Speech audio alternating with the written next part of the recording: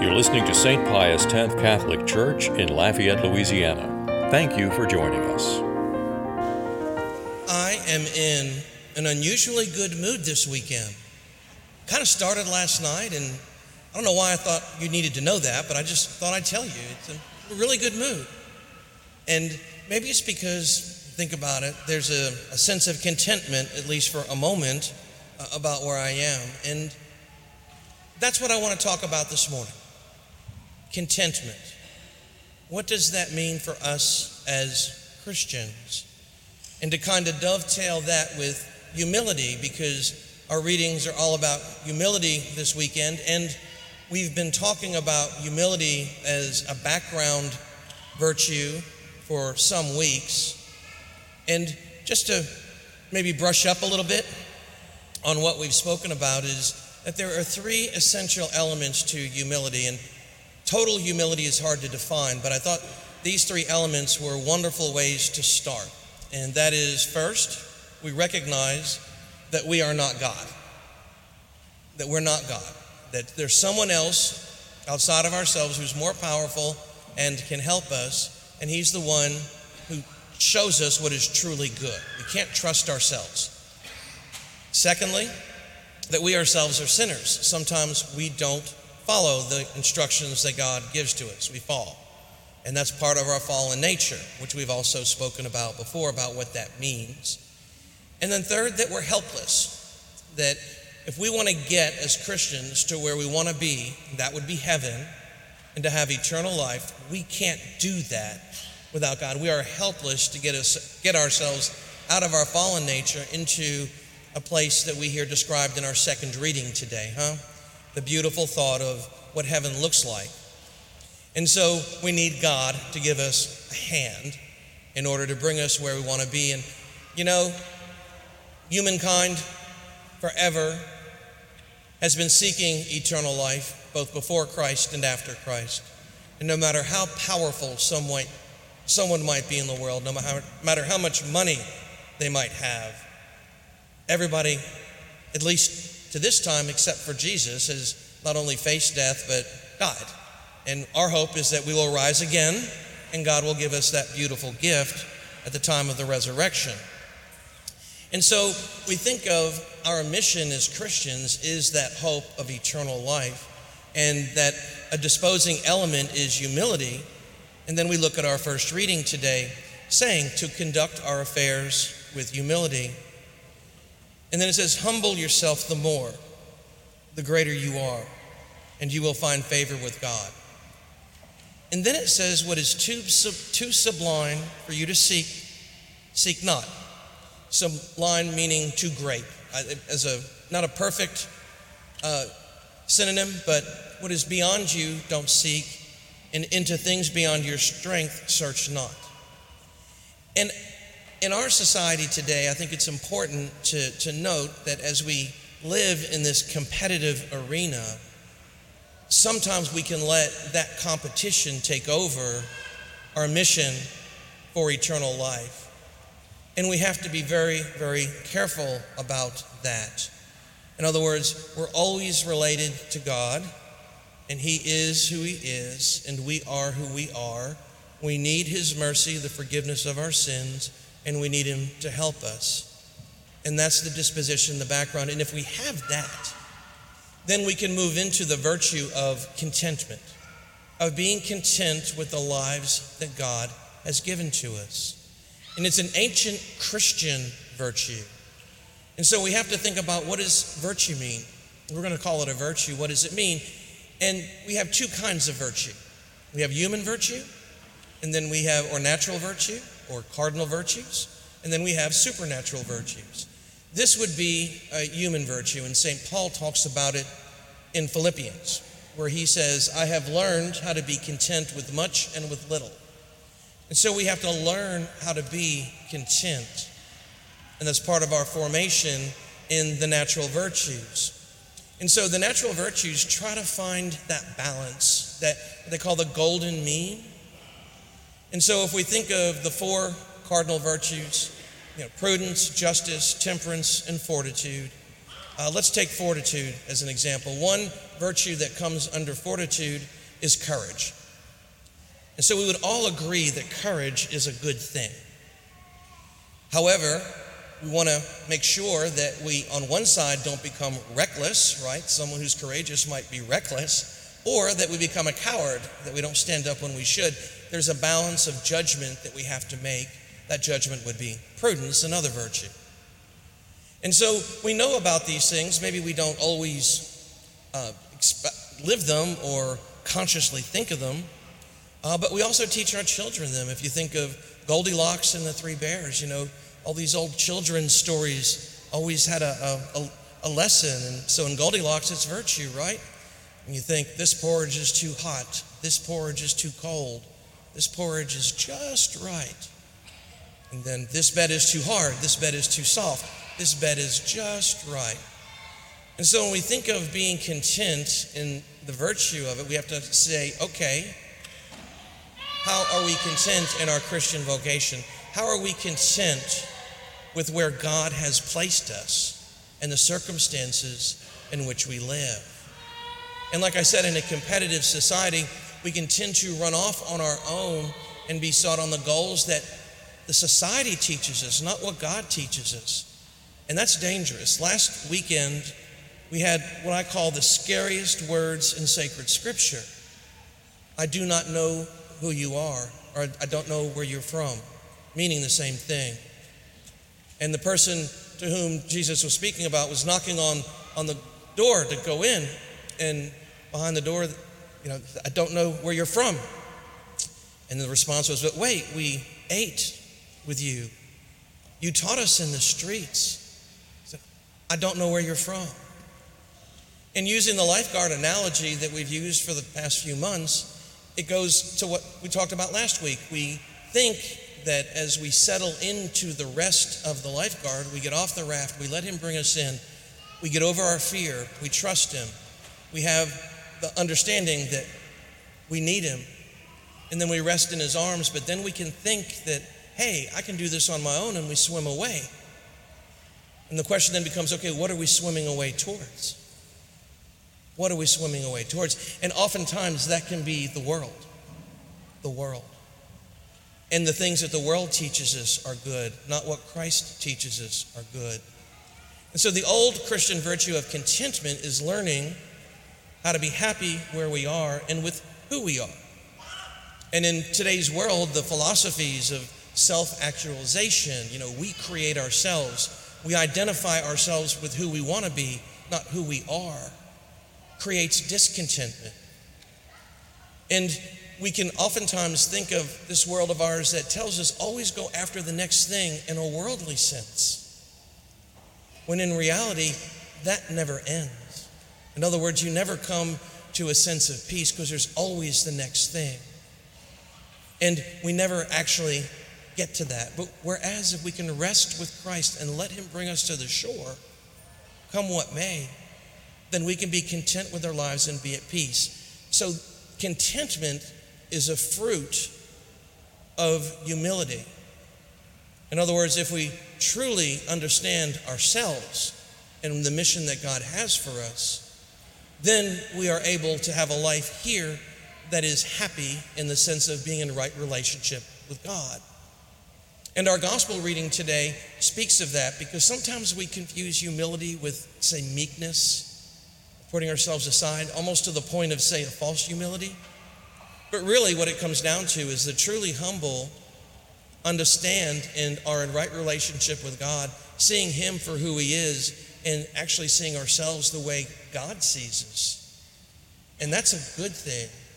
And so we think of the wedding feast in our gospel reading, where you go in and you should sit at the proper place and err on the side of giving yourself too much credit. Go ahead and sit at the last spot so that maybe you can be told by an objective source, where you are.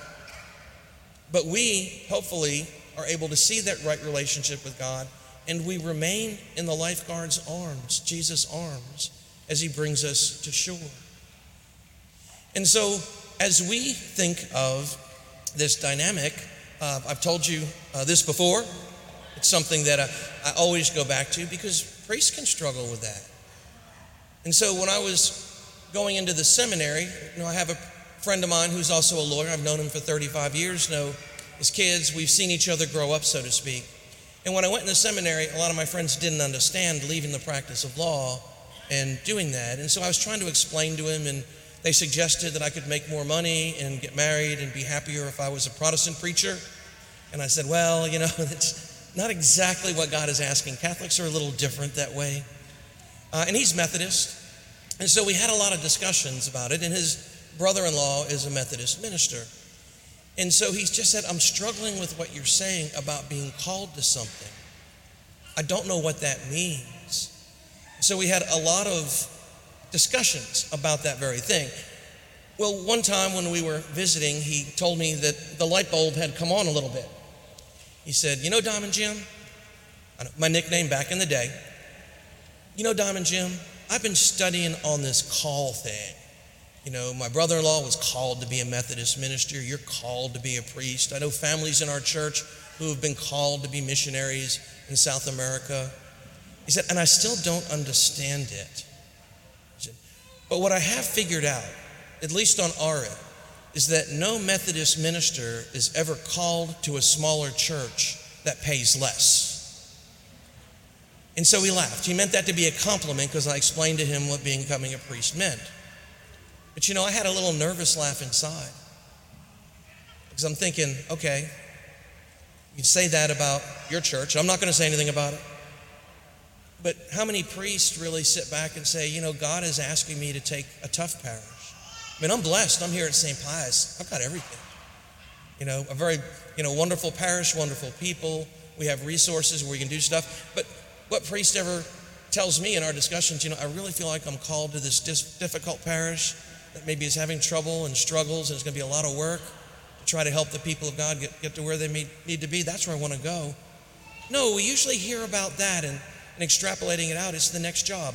It's the next whatever it is that the world would say to have. And we have to be careful of that because it might not be what God wants of us. And it's a tough discernment. It's not an easy thing. It's a virtue, right? We're trying to find the golden mean. Sometimes those things are good things that we can work with. But we need to be vigilant about it. And that's why we have to stay in the lifeguard's arms. Because if we're in a relationship with him, then we can be led. Then we can be guided. Then we can be content. Then we can be at rest. And if we are always looking for the next thing, what happens for us in the Christian life is that maybe we're missing the lesson that God wants to teach us right where we are. God is always in relationship with us and always bringing us to the shore, to the promised land. And so if we move away from him, then we're not learning what we need to learn where we are. And in that way, we're moving away from Christ, even if objectively, these things aren't bad. Maybe it's not sinful, but it's not our mission in Christ. And that's where we have to stay focused, is what is our mission in Christ? What is our role in his plan of salvation? And how do we let him lead and guide us? And in that role, in that mission, everybody has the same dignity. Everybody has the same dignity. Everybody is dignified in Christ and has an importance in their mission in order to move forward for hopefully the salvation of the world, participating in Jesus' mission. And in that we can be content and we can be happy. And we can know that even if the world doesn't necessarily respect what we do as much, God does. And our contentment and being truly happy in Christ is something that does resonate. People notice when others are comfortable in their own skin, regardless of what's going on in their lives. We do. It's just speaking with somebody, you can tell, man, that person is really good in where they are and what they're doing. I wish I had that peace. I wish I had that peace. How many times have I maybe thought that after I've met somebody, a wonderful witness in our congregation, and I'm thinking, wow, I'm not there yet, but I hope to get there soon. And so next weekend is Labor Day.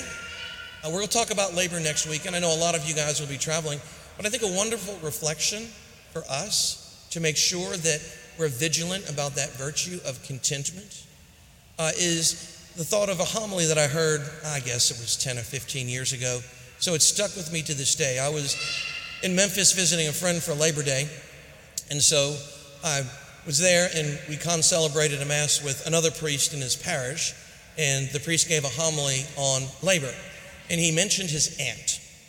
And this goes way back, so it's 15 years ago. His aunt was older, and this is back when the school year was actually the school year. You ended it on Memorial Day, you began it on Labor Day. And so she lived in the Northeast, and she was a teacher. And so she would have off for the summer. And during the summer, what she would do is she would go to the New Jersey beach, the resort areas, and she would work as a maid, housekeeper. And that was her routine. She'd work during the school year, and then she'd go and she would work as a maid. And someone asked her this question, you know, you're educated, you're a wonderful teacher, it's such a noble profession, you do such a wonderful job, and then during the summer, you go and you're a maid or a housekeeper. And it's kind of meant to say, you know, why are you doing this subservient work when you could be doing other things, maybe reading or becoming a better teacher? And the response that the aunt gave to that person was, there is no such thing as a bad job, only a job badly done. In our discipleship, God has given us jobs. We have our primary vocations, husband, wife, mother, father, deacon, priest, whatever it may be, single person. You know, and it's a job that he has given us that may be somewhat menial in the task. It may be somewhat lofty in the task. All important, all dignified, all redeemed. And so the question becomes, are we content with what God has in store for us, with the thought that eternal life lies behind the door? It's easier to say that reflection than it is to do it. But it's something that we have to remain vigilant about, particularly, as I said, in our society that is competitive and is always looking at the next step. For us, it needs to be, what's the next step of goodness and holiness? And that is rooted in where Christ is taking us. And that has to be first. We have to allow ourselves not to be knocked off the path or knocked out of the arms of the lifeguard in order to make sure that we're moving in the right direction. I also wanted to mention, this is kind of turning the page a good bit. After Labor Day, there will be a few changes in our church procedures on security. I've written an article about it in the bulletin. You're happy to read it. I just didn't want anybody caught off guard. We've always had security in the church to some extent. Don't always advertise it. You don't want to give someone a blueprint for how to avoid it. So we've always had a sense of security. We want to make sure it's good. And with the overturning of Roe versus Wade, I'm more concerned about disturbances. And other bigger churches in the area have adopted a couple of very simple things. You won't notice most of the little things we've done, but there are two things that you may notice. The first is that we will have an armed or uniformed police officer here, and they will act as a deterrent, and it will be just like Christmas or Easter. That's what we do then anyway. And so they will be here, and they will be in the gathering area, generally speaking. And so we'll do that each Sunday. That's what Cathedral and Fatima have already implemented. We looked at it a couple of years ago and decided no at the time, but the parish council and I met and decided it would be better to do that. And then with the things that happened over the summer at schools, we thought that a single point of entry would be good after Mass begins. And so you guys are more affected and you guys are more affected. But once Mass begins, what we're going to do is lock the doors to the transepts in our child care area.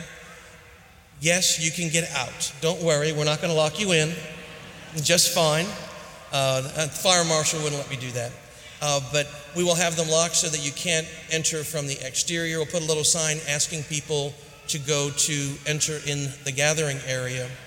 And so we will do that shortly after. And I guess I say, the nice way to say it is it'll be locked after Mass begins. The more direct way of saying it is, if you don't want to worry about it, don't be late. Just be on time, you'll be fine, you know. And then, of course, exits are all the same. And so we're doing this kind of as a proactive thing. And so just be aware, we'll be putting signs up so people know where to go. And it's no problem if we do come in and we want to sit in the transepts to come in and go down the side aisles and go over and to be seated. I want to make sure that we are provided both a safe and both a safe place and a place where we can focus on our worship and not worry about the world. That's what the church is about. And in that way, we're able to develop that relationship, to be vigilant about our contentment and our relationship in Christ. But I just wanted you all to know so you're not surprised, and hopefully we'll be able to continue to move forward after Labor Day with our series on discipleship. But for those of you who are traveling, know of my prayers for your safe journey and return, and certainly pray for us here as you travel.